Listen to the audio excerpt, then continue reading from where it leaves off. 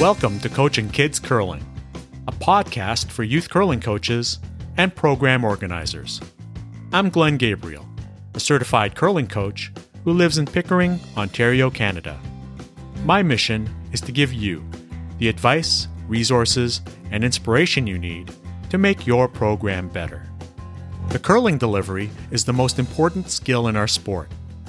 This is part 2 of a conversation with John Benton, a longtime American competitive curler and coach. In this episode, we continue our discussion of the 3 planes, the value of keeping things simple, and the state of junior curling at his club in Minnesota.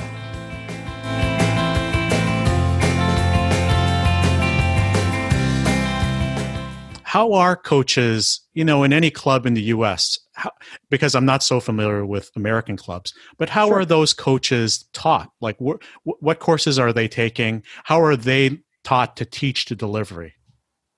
There's a number of different courses that people take, and they're all great. So the World Curling Federation, Curl Canada, USA Curling hasn't had a super consistent program. So most of our coaches have gone to Canada or World Curling Federation.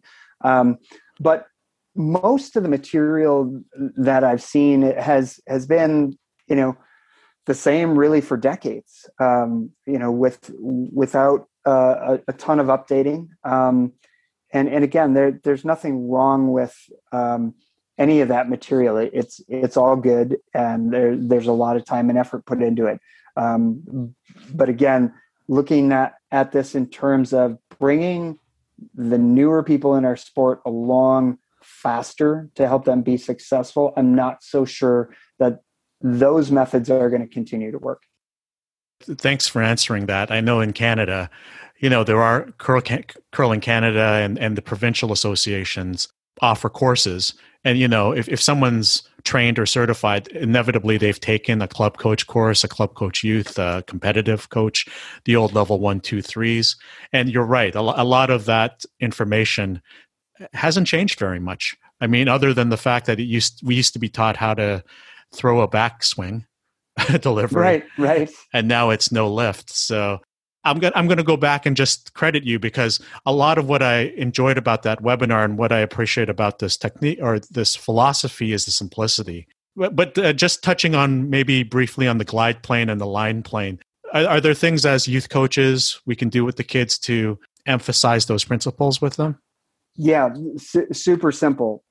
Glide plane is all about long slides. I love to see my kids sliding as far as they can. And growing up, actually, that was a thing that we did, right? Oh, yeah. And, seeing if we could slide to the other end. And so the kids actually have fun with that. What you match that with is the principle and the science behind it, right? So what it means is moving the body weight, shifting the body weight more forward than most people are used to, so that their center of mass is over that slide foot, and then making a full extension of their trailing leg, right? To the point where it's probably a little uncomfortable.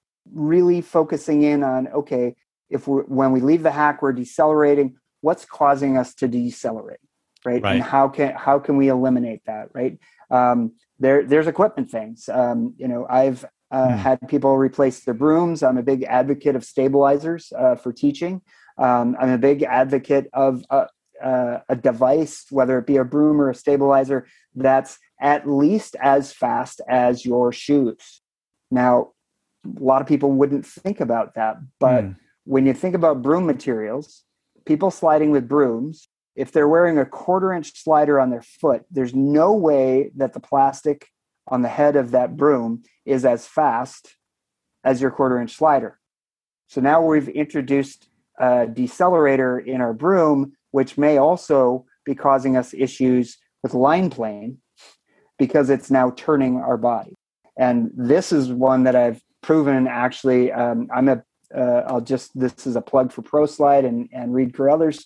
I use a ProSlide in competition, but the primary reason is the ProSlide has a 1/4-inch slider on it.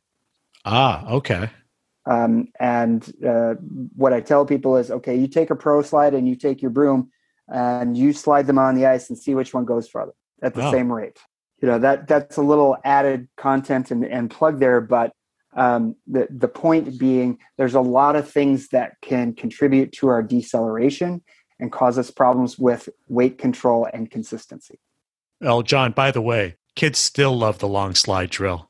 That's good. Having done it for like 10 years with my Little Rocks, yeah, they love to put the cup where they slid, and how far they've gone. Now you've got a couple more tools to work with them.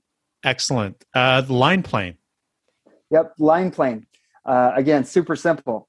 If you're looking at a player from up front, a kid, all you're really looking for, and I wouldn't even probably be super critical about their setup because they're still growing and their bodies are going to change. But what I would focus in on, again, is the principle. Being very deliberate as we're moving in the hack to make sure that neither the stone nor our body moves laterally. No left or right movement or shifting of weight as we're trying to kick out of the hack. That's the core principle behind line plane. And as a matter of fact, even if you never changed your setup and you weren't comfortable putting that stone, more towards the center of your body, that's fine. The principle still applies. Wherever you start the stone in your body, they should go directly at the broom. They should not have any lateral movement as we're kicking out of the hack. If you think about it in terms of science or math, as we look down the ice, if we're off by 1/8 of an inch on the near end of the ice, what does that amplify or magnify or multiply to on the far end of the ice? If this is a quiz, that I don't know the specific answer, but it's a lot. It's a lot. It's a lot more than you would think, and that's one of the amazing things in doing this. And again, I'll credit Lino. Lino had a very specific method for teaching this, and it was brilliant. He used an old piece of technology. It was a camera that in the actual software in the camera, he had a line in the center of the camera. Oh.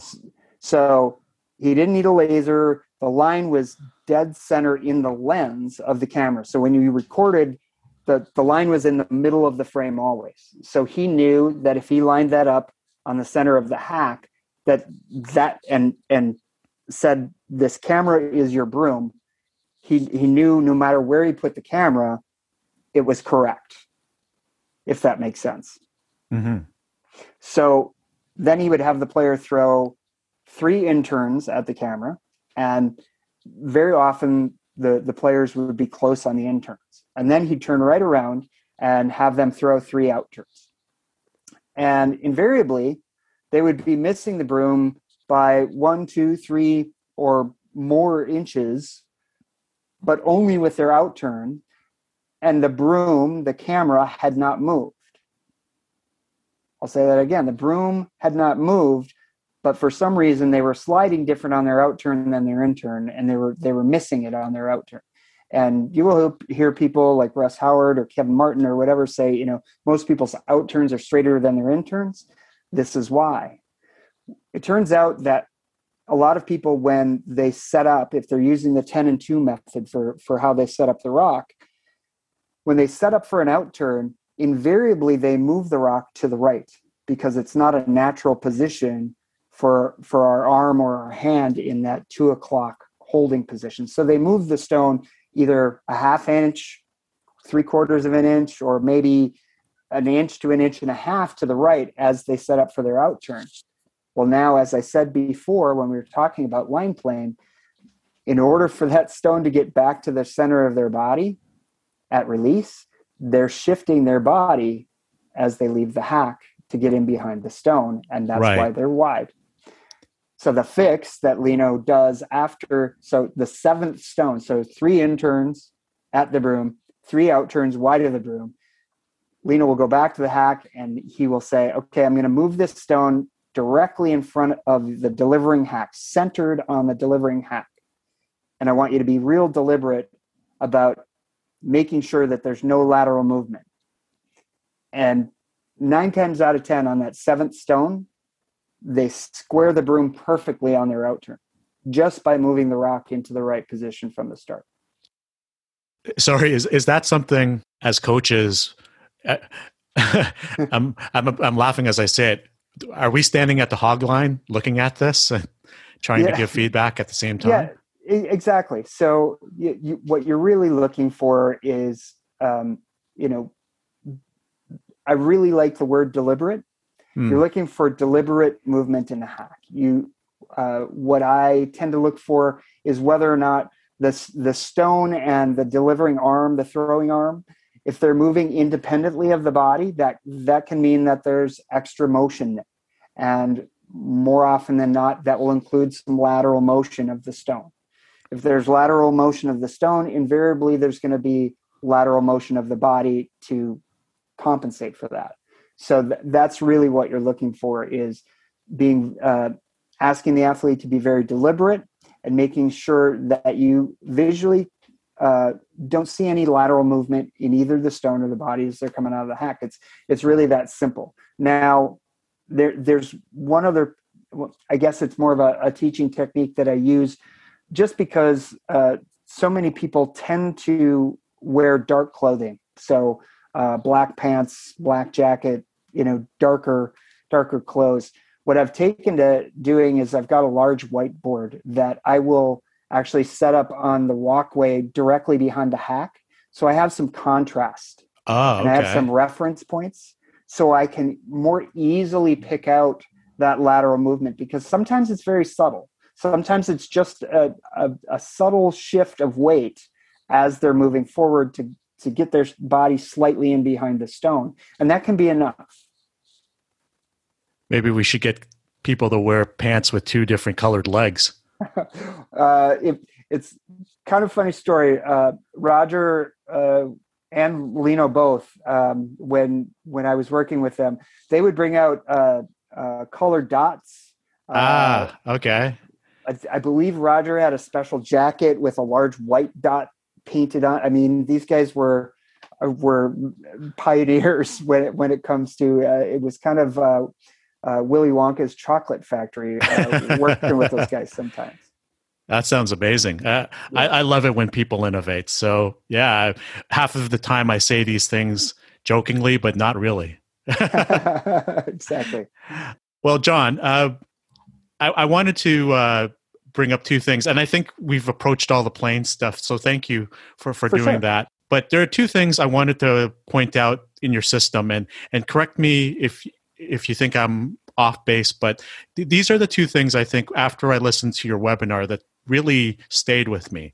One of them is the fact that you started at the release point and you worked backward. And I don't know if you asked yourself this particular question, but how can I minimize the steps to get to the release point? It's the whole idea of eliminating extra movement or steps and trying to simplify things enough just to get to the point where you can release it to the release point. So that was the first thing. And is that, am I on the right track? Is that something that absolutely? It's, again, what's kind of fallen out of this is that this is kind of a minimalist method, right? And it doesn't take a scientist to figure out that less movement means there's going to be less chance for error. So I use the phrase closing the gap all the time. Because I really think that's what we're doing. We can never, get that perfection that we all strive for, but we can close the gap. We can make it better every time, and that's you're right on with picking that out. I can tell you, John, even in my limited experience with Little Rocks, trying to teach them the delivery and simplifying the steps, we have inevitably got it down to 3 steps. And even the wording of those steps I had to redo over the years. So, it used to be on your mark, get set, go. Right. And then it became ready, set, go, because it was one word per thing. So I think a lot of coaches are thinking that way. So that's something that attracted me to this. The other thing is, these are principles which you've said that they're not like hard and fast rules of how to do things. And these principles can apply even if you're, I guess the easy example here is whether you have a flat foot slide, you're a toe slider, or even if you use a tuck. So it's not so much the specific technique or physical technique you use, but more the principle to get you to the goal. Absolutely. And to go back to your first question, I absolutely asked myself that question, and it was part of an earlier presentation on the triplane that I actually put together. Is how did we get here?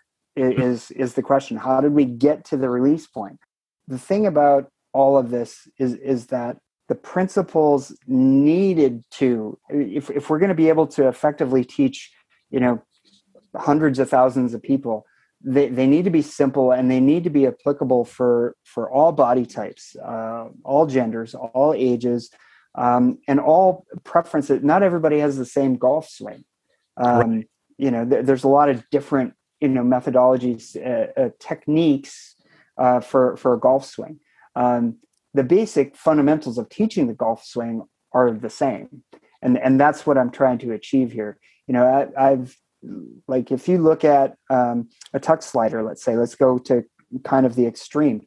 Certainly, their slide foot is not under their chest when they're sliding. The question is, does it move in unison with their body? Right. Is it moving at the same rate as their body and the same time as their body? That's the critical piece, for their support plane. They have impeccable glide plane because they have almost nothing touching with the trail leg. Yeah. And line plane remains the same for them. The principles apply universally. Well, John, I want to give you a chance to plug your company. You're the owner of Cold Granite Curling. Could you explain or could you tell us what that company is and what services it provides? Yeah, so Cold Granite, I've worked in almost every facet of curling over the years as a player, coach, administrator. I've served on boards, and I just found that there were a lot of similar questions that were being asked of me because I'd done all these things, and I felt like I could help some people out in some different ways. And so, Cold Granite Curling is primarily about coaching and training. Release point method, but also team coaching, communications, all the things that go into that. And then the two other pieces are event management. So I've run cash spiels for 29 years now. In the States here, kind of all over the place. So have a lot of experience running cash spiels as well as events at my own club. So I like to help people out if they're thinking about running an event, whether it be a club event or a higher level event. I have a lot of background and knowledge, and provide them with budgets and marketing ideas, those types of things. And then the last piece is facility management. There aren't a lot of people who have gone through the full process of starting up and building a curling club from square one. And I was fortunate enough to be able to go through that process at my place of work, Four Seasons Curling Club, and certainly been around the industry long enough. And so, again, with the popularity of the sport rising down here, we're building clubs kind of hand over fist. And I've been engaged with, a number of projects and facilities that either have been built or are planning to be built. And I just try and offer, my knowledge and my experience to them in helping them get started. Before I let you go, I wanted to ask you about your role at the Four Seasons Curling Club. Now, correct me if I'm wrong, I believe this is in Blaine, Minnesota? Correct. And just north of Minneapolis. Right. I'm horrible with this stuff, and I've had to use Google Maps the last couple of episodes. So, yes, north of Minneapolis. Yep. Could you tell us a little bit about your junior program? I'm always sucker to learn about other people's programs. So how Oh, many for kids sure. and like how many days a week? I know that COVID obviously has thrown a wrench into a lot of clubs programming, but yeah, could you tell us a little about your junior programs? Yeah, for sure. So we were actually pretty fortunate. We got to open back up in January, and our youth program usually runs like mid-January to mid-March, let's say. And then we also we host a school program which is separate but associated with the youth program. So youth program is Sunday afternoons, 1 to 3:30, and essentially they get progressively less instruction through the 6 to 8 weeks of the program. So start out with of the 2 hours, they'll do an hour and a half instruction for the first couple of weeks, and then they start backing that off and introducing more gameplay. That program has had as many as 60 kids. I think this year with COVID, we were down to about 24. And then almost the identical program for the school program, which is Tuesday and Wednesday afternoons from 3:30 to 5. And that's local school kids. So middle school and high school age kids. And we're fortunate to have a number of school teachers as members who've kind of taken up the charge and are leading that program and getting other schools involved. So again, 2 years ago, we had 8 local schools involved and about 60 kids. And this year we were down to 4 schools and I think less than 20 kids. But I expect that number to creep back up. And the goal here in Minnesota is for us to bring curling back as a high school league sport. There would actually be a state championships and potentially a high school national championships. So we're hopeful that will happen, and we were on track pre-COVID, so I'm hoping we get back there. Oh, okay. Yeah, a couple of follow-up questions. One, sure. You managed to get teachers involved. Do these teachers curl? How'd you get them involved? Yes. Oh, they do. Yes. Okay, great. Yes. So I made. I don't know. I don't know if I stumbled onto this or somebody told me to do it, but I reached out to our membership a few years back and said, "Hey, do we have any local teachers that are curling?"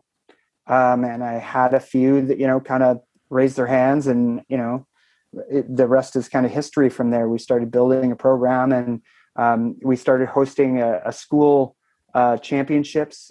So there's a couple other clubs in the area here that have some school kids playing. So we thought, well, let's make this a fun thing and get all of these programs together at the end of the year. Try and coordinate the end of our years for a get together and for them to play, meet kids from other places. And that was kind of a big hit, and it's really kind of taken off from there. Well, John, yeah, that's fantastic. I think every club, especially in Canada, we're trying to bring the kids in, and right. if you have teachers that are actually curl, that really closes the gap there. Yeah, that's for sure, and I would highly recommend that if that's what you're looking to do, that's what you seek out. If you don't have teachers now, go get them and teach them to curl. Because it's just been such a reward to have their participation and their help. That's great. And the final one is for your regular program, I guess the Sunday one. How old are the kids? Minimum age is 8. Okay. So 8 to 18.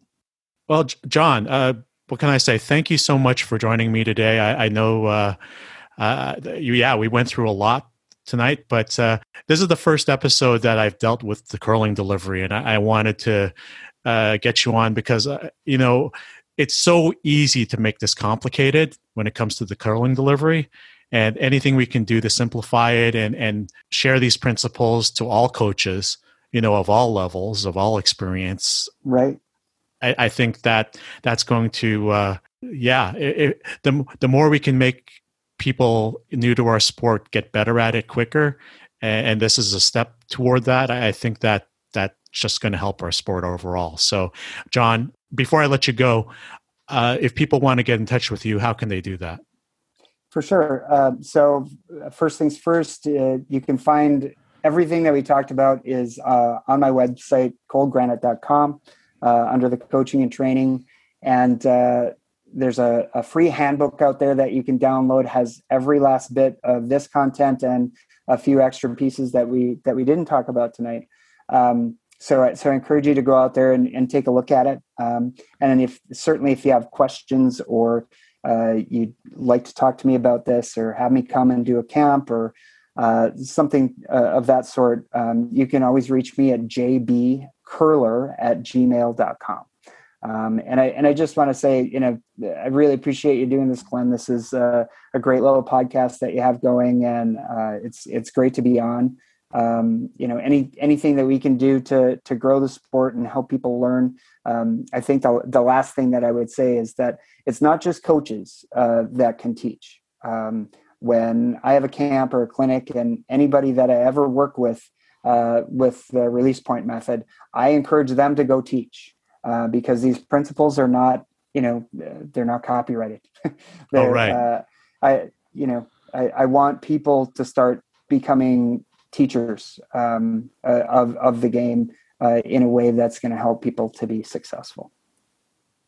I think that's a perfect way to end. So, John, thank you so much, and good luck. Thanks, Glenn. I appreciate it very much. So that was my interview with John. I started this podcast in April of 2020, and it took more than a year before I tackled the subject of the curling delivery. Why? As you can probably tell, I'm a big fan of keeping things simple and clear, especially when teaching kids. Although the curling delivery is the most important skill in our sport, the truth is we've been teaching it in a way that's too complicated and too complex. Now, John's system isn't the only way to approach the curling delivery. In fact, he admitted that there are other good methods to learn how to slide at the beginning of this episode. What attracted me to the release point method was its simplicity and clarity. What I also liked was the fact that the planes are principles and not specific techniques. Let's be real.